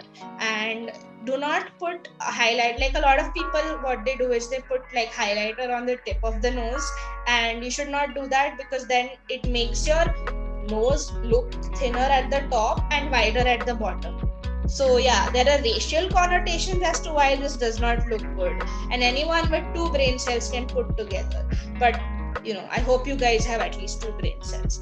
So that's your contour. So this other thing you can do is then you use a highlighter to, like, obviously that with contour, and other than that you can use like a blusher or a bronzer. So like a blusher is basically something that makes you look rosy cheek, makes you look like you've gotten 12 hours of sleep and 2 days in the salon or something. And if you use like a bronzer, that's to give you the sun-kissed look. So yeah, that's like the face done like professionally types. Then if you talk about eyes, then obviously we have discussed my problems, and which you obviously know what to put, like Indians and say like people, their cultures that use kajal, Western cultures do not. And then you use eyeliner. You can do whatever the hell you want with eyeliner. There are different ways to put eyeshadow, and there are different tools to put it. And then if you go to your like, oh yeah, and one more thing for under eyes is that you can use concealer. Oh yeah, I forgot you. Like, so if you have like an acne problem while you're putting your face, before powder and after foundation, you can put concealer. And if you have eye bags, like every rational person, because everyone, like, nobody gets enough sleep, and a lot of people naturally have eye bags, and people with specs have a problem with this. Like, my eyes are so deep inside, I don't know what they're doing there. They're definitely not functioning at 20/20, but let's be frank, nobody had 20/20 vision. Ha ha ha. So yeah, that was concealer. But where were we? Right, on the lips. So the different kind of lip colors, like obviously you have the gloss, right? Gloss is out of fashion currently. The current trend is matte. So you have creamy matte lipsticks, you have matte liquid lipstick, and you can go for the different styles in matte itself. Like I said, creamy matte and non-creamy matte. And I personally think that a lot of people in literature, like very people like describe the ideal lip shape as having like a cupid's bow. Trust me, it's more common than not. Mostly everyone has a cupid bow. It's basically when there's sort of an M formation in the middle of your top lip. So yeah, and when you put lipstick, right, like it's advised that you should use a lip liner, because let's be frank, even when we were coloring in our coloring books as kids, it always went out of the line. But this is a technique that I've seen my mother do, because she never used lip liner, but what she does is, like, she uses like normal lipsticks, not the liquid lipstick, and then she uses the tip of the lipstick, like, you know what lipsticks look like, right, people? I hope you all do. So lipsticks have got like a slanted surface, and there's like a tip. So she uses that tip, like normally when you put the lipstick, you put the entire surface to your lip, but then you rotate it 180 degrees. When only the tip is touching, you can use that as a lip liner, which I think is such a jugadu Indian thing to do. Another problem that I've seen with Indian lips is that your upper lip is like in my case especially, that my upper lip is pretty much darker than my lower lip. Like, my lower lip is like this beautiful pink, and my upper lip is like brown. So and so that's why I have a bit of a problem finding like good lipstick shades for me. Like, I cannot use oranges because you can see the difference in my lip color. So it's good for me to like stick to like browns if I want a nude, or darker reds, or my current favorite is this lipstick called Burgundy Blush by Maybelline. And yeah, it's like a wonderful shade. Like, you guys should totally try it out. Oh boy, I'm tired. Have I monologued myself about makeup enough? Let me give you Ashvini's guidelines to makeup. When you get up in the morning, before brushing. If you have an acne problem, before brushing, take your saliva, rub it on your pimples. Keep it on for half an hour and then wash it off. Right before you need to go out, say half an hour to 1 hour before, of course, drink water throughout the day. Stay hydrated. That's extremely important to help with your eye bags and just in general with your complexion. About an hour before you have to go out, make sure you do some exercise, like heavy cardio exercise, like spot jogging or skipping or something. That will bring the redness and the freshness to your face. Take a bath, preferably with really hot water. If you're using a bucket, put in some rock salt in it. Use a nice soap. Once you're done with your bath, since I can't use perfumes because I'm allergic to them, I use powder. There's a lot of really nice smelling powder over there. For example, I like Mysore sandal powder, so I use that, or some Dermy Cool chilling powder, which I really love too. It's got a minty smell. Apart from that, I use a bit of attar. Attar is like liquid perfume. That's weird because all perfume is liquid, but attar is a more pure form of perfume. You basically put it at certain points of your body, which is the nape of your neck, your wrists, your elbows, and your calves. These are the places where you'll get the maximum smell. And for I use lactocalamine because that really suits my skin. I take a bit of it. It smells really good. I put that, and when I put it, I also rub it into my skin, especially in the cheek area, which makes my cheeks look kind of red, which I guess is the blush part of what you were saying, Sanchi. And yeah, if I'm feeling fancy, I'll put some kajal and eyeliner, and I'll smile at myself in the mirror. And yeah, I think my laugh is the only makeup I really need. But yeah, that's kind of all the makeup I put. You want to hear my skin routine? Like, I have a very specific skin routine that I follow on good days. Yeah. Okay, so it's actually a very natural based skin routine because like you said, in Ayurveda that everything can be used as a medicine. So I'm applying that here. Everything can be used as skin product. So yeah. So like what I do is every Indian knows Bajaj almond drops. So yeah, so it's my preferred brand of oil for this step, but you can use anything. A lot of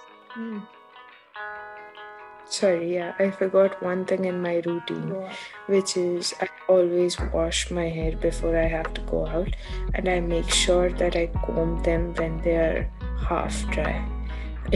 That makes sure that it sets in place. If you're talking about hair washing, then for someone with my type of hair, to like get your desired curl, there are 2-3 different kinds of curls like that you get. Like if you directly do your hair if you directly untangle your hair when it's wet, then you will have much straighter hair. And yeah, so you can see it goes by that degree. Yeah, but back to my skin routine. So any kind of oil will do. My preference is almond drops, but coconut oil is pretty good too. And so you basically take some oil and like rub it all over your face and like nicely massage it, because that feels good. And then you wash your face with a water-based cleanser, which is basically face wash or soap. Use any, doesn't matter. So then after the oil thing, you wash your face. Okay, so that's oil cleanser, that's water cleanser. Then you exfoliate. Now you can exfoliate in many different ways, and a lot of people like use scrubs. You can use scrubs. You can just simply put like honey, little bit of honey. You put sugar in it, and you squeeze half a lemon, and you use that as a scrub. My current scrub that I'm using is this M caffeine scrub that I had gotten 2 years ago, which shows how less I use it. So Then after scrubbing, these are the same ingredients for making wax. Okay. Like sugar, lemon, honey. Seriously? Yeah, but you're not supposed to like let it stay on for long. You like scrub it and you wash it off. Other scrubs that you can use that I have used in the past is suji, jiska halwa banta hai. You put that in little milk. Suji and milk. I think you're speaking of besan. No, suji. Rava. Okay, we use besan. Rava do. Semolina for the English people. Semolina, alright. So you take a little bit of semolina and you put it in milk, and that's also a pretty good scrub. If you want to go for a lighter scrub, which is like not even like too abrasive, then you grate a potato with the peel and then you use that. That is actually really, really good. Like a grated potato, really good. So like that's your scrub. Then you tone. So you put a toner. So the toner can like the easiest toner that you can put is like rose water, gulabari, Dabur gulabari. But I have been using this Himalayan, this very mild Himalayan toner, like it's like from that brand, not from the mountains, and I got it in my last semester of college, so you can imagine how old it is, but it works. So like that's your toner. Then I put a mask. So this mask can be anything that you yourself need. So my mask, I have very oily skin, so I normally make a mask of besan, haldi, honey and milk. So I put it and like I put it on, and then I wash it off after 15 minutes, 20 minutes, 10 minutes, depends on my mood. So that's your mask. And after the mask is done, you're supposed to moisturize. So now you can like look up online for any like moisturizers. Honey lemon's a good one. Again, honey is pretty good for everything. But I prefer using like synthetic moisturizers. Like this is the only step in which I would say that use a synthetic product instead of a natural one, because personal reasons. So I used to use a Lakme peach milk moisturizer, but like a year or so back, my friend from New York, Raisa, shout out to Raisa, because she gave me this really cool gift, like this Victoria's Secret perfume and lotion set in like Love Spell. It's Love Spell. It smells wonderful. It's like not as heavy as a moisturizer. It's pretty light. So yeah, that's the routine. Sounds long, but once you start doing it, it's like it doesn't take more than half an hour, to be honest. I just try to get sleep. That's my only routine. Yeah, food. And like wash my face. Yeah. And another thing is like really important, like what you eat. For two people who don't know anything about all of this, we've said a lot of things. Dude, I literally don't know any of this. My routine. Did you just hear my makeup routine? I like it. It's very natural.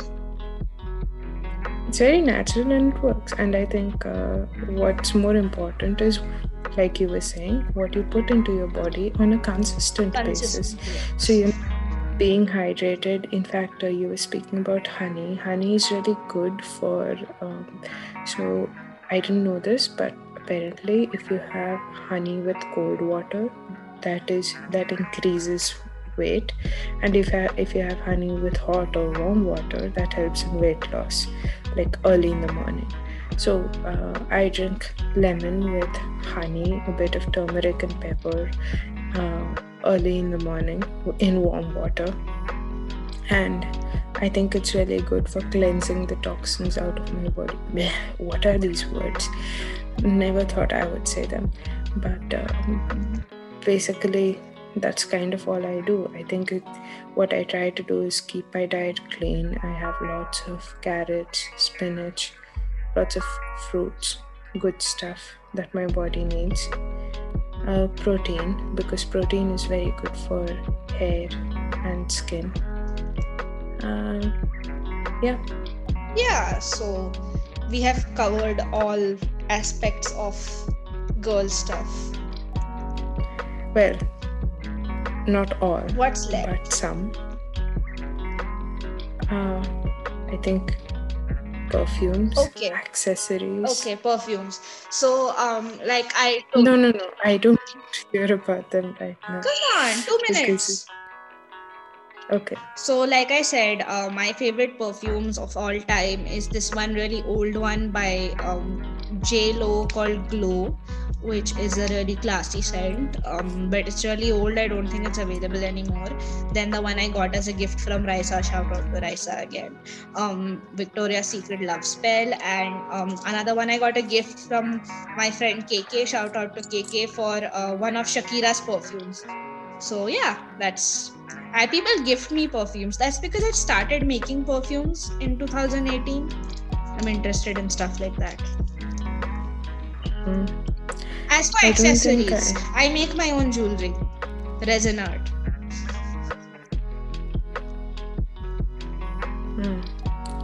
I don't think I like perfumes in general. I find female perfumes to be too sweet, too strong. I really do like men perfumes, and these days you have unisex perfumes, which are also very nice. But of course, I can't really use too many of them because I'm not. My skin can't take it. And as far as accessories are concerned, I don't really give a shit as long as I have pockets to carry my stuff. But yeah, I do like. I have a lot of earrings. I'm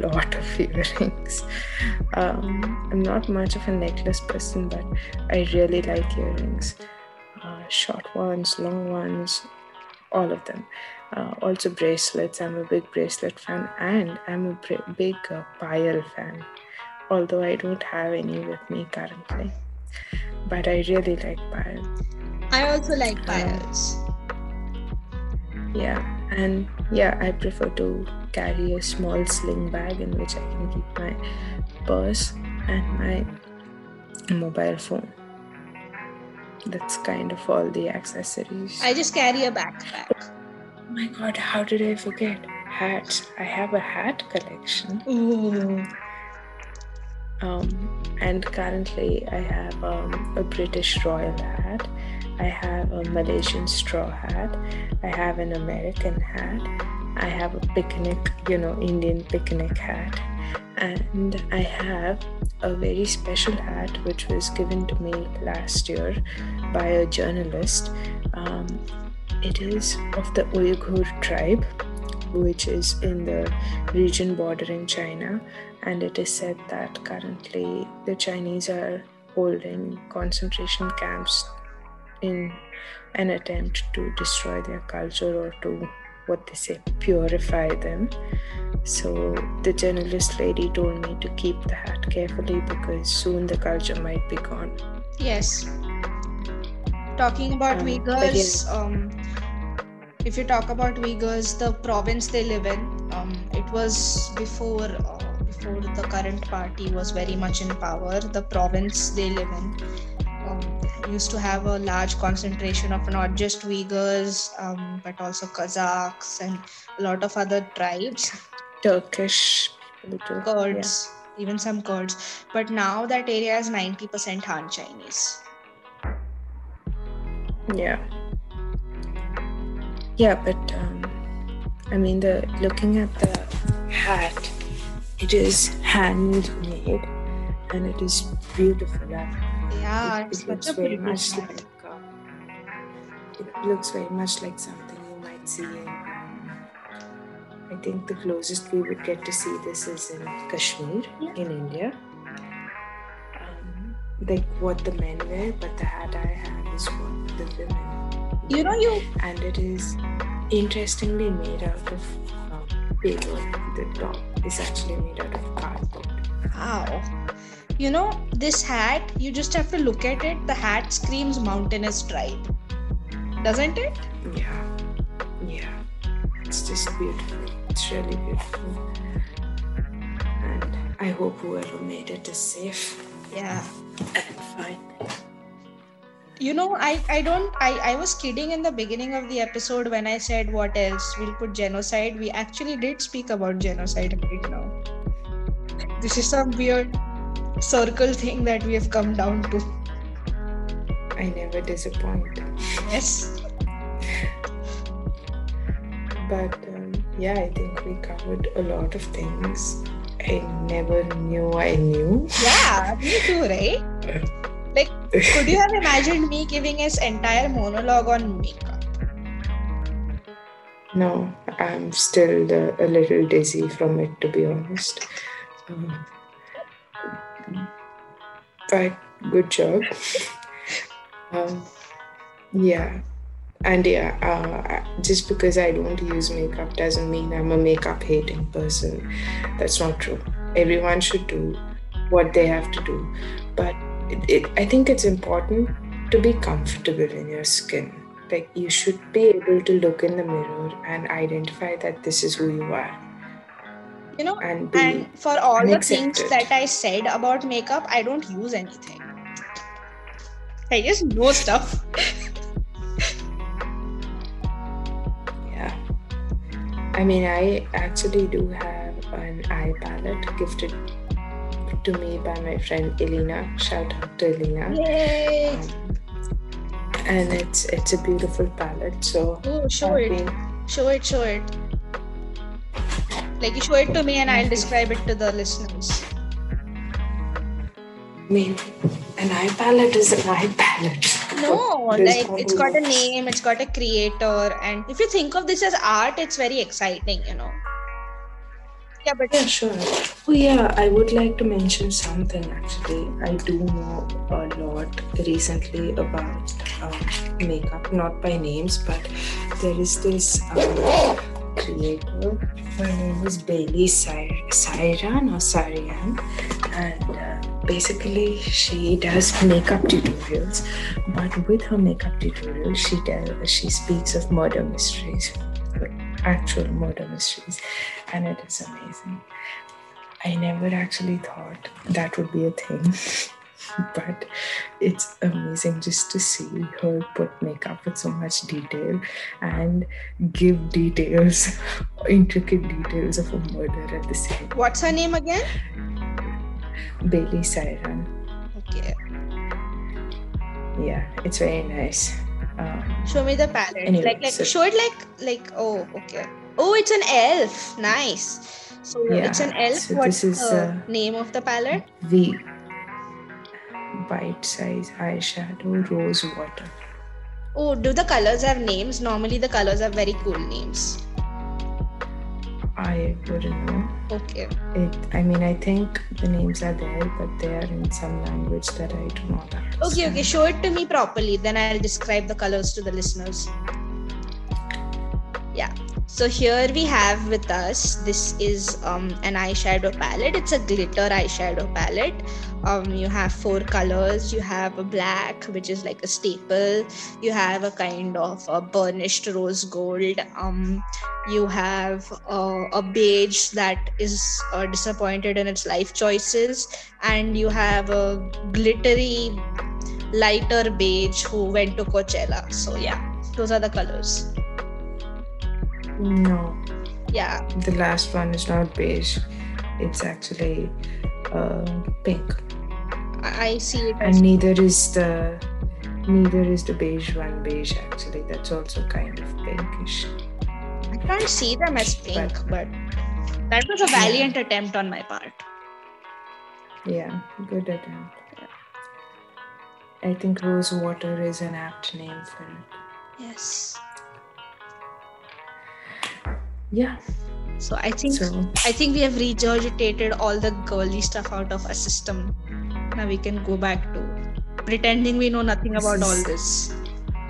This is literally all I have. The sum total of our knowledge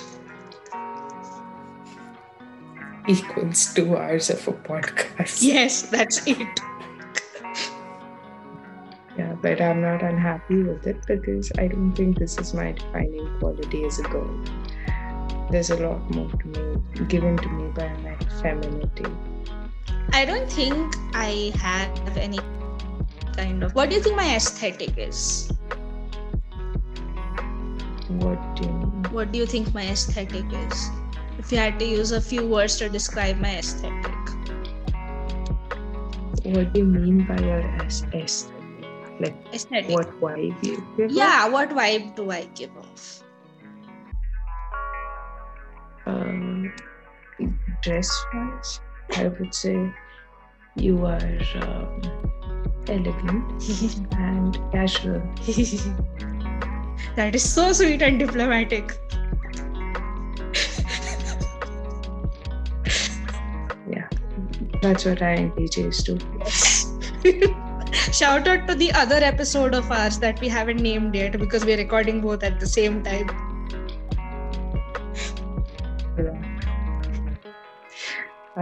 No, but yeah. What do you think my aesthetic is? Mathematician. Thank you. Could have just said tired, and that would be fine too. Yeah, but I gave it a flavor, because like math tired is different from engineer tired is different from finance tired, Yeah, that's true. Yeah, but all the girls out there, you do you. You do you. Be proud of who you are. Yeah, and totally just like hit us up on Instagram if you want to correct everything we said, because I'm sure that there's a lot of and you can like always tell us tips, and if you guys want to know more about my lipstick stories, just feel free to reach out and I'll give you names of like cool shades and stuff. Yeah, wow, I'm tired of being feminine. Can we go back to... Can we not call this feminine? We are just enforcing gender stereotypes by doing that. Oh shit. So what do we call this? What have you done? I just broke my eyeshadow. Wow. And put it on my blanket. Wow. Now your blanket is fabulous. It was fabulous even before the eyeshadow. Yeah, see, we have this. Now we came with a metaphor. Yeah, but I mean, it's just makeup and it's just dressing up, I would say. It's not only females who do it. Definitely. Yeah. Yeah. And for people who know how to blend eyeshadow, please hit me up. I really need to know how to do that. Because like it just looks like a raccoon has put colors. Like I look like a raccoon with eyeshadows, if I'm being like really honest. Like I think that's my aesthetic. I am a raccoon who wears a hoodie. No.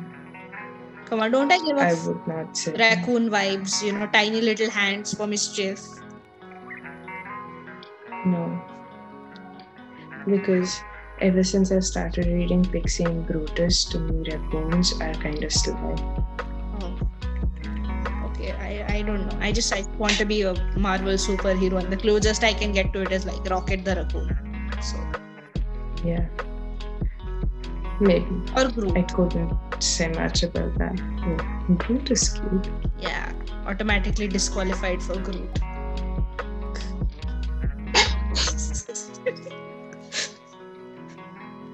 Okay, well, thank you listeners for listening to this. Hope you enjoyed it. And we'll see you another time. Yeah, bye. Thank you. With love.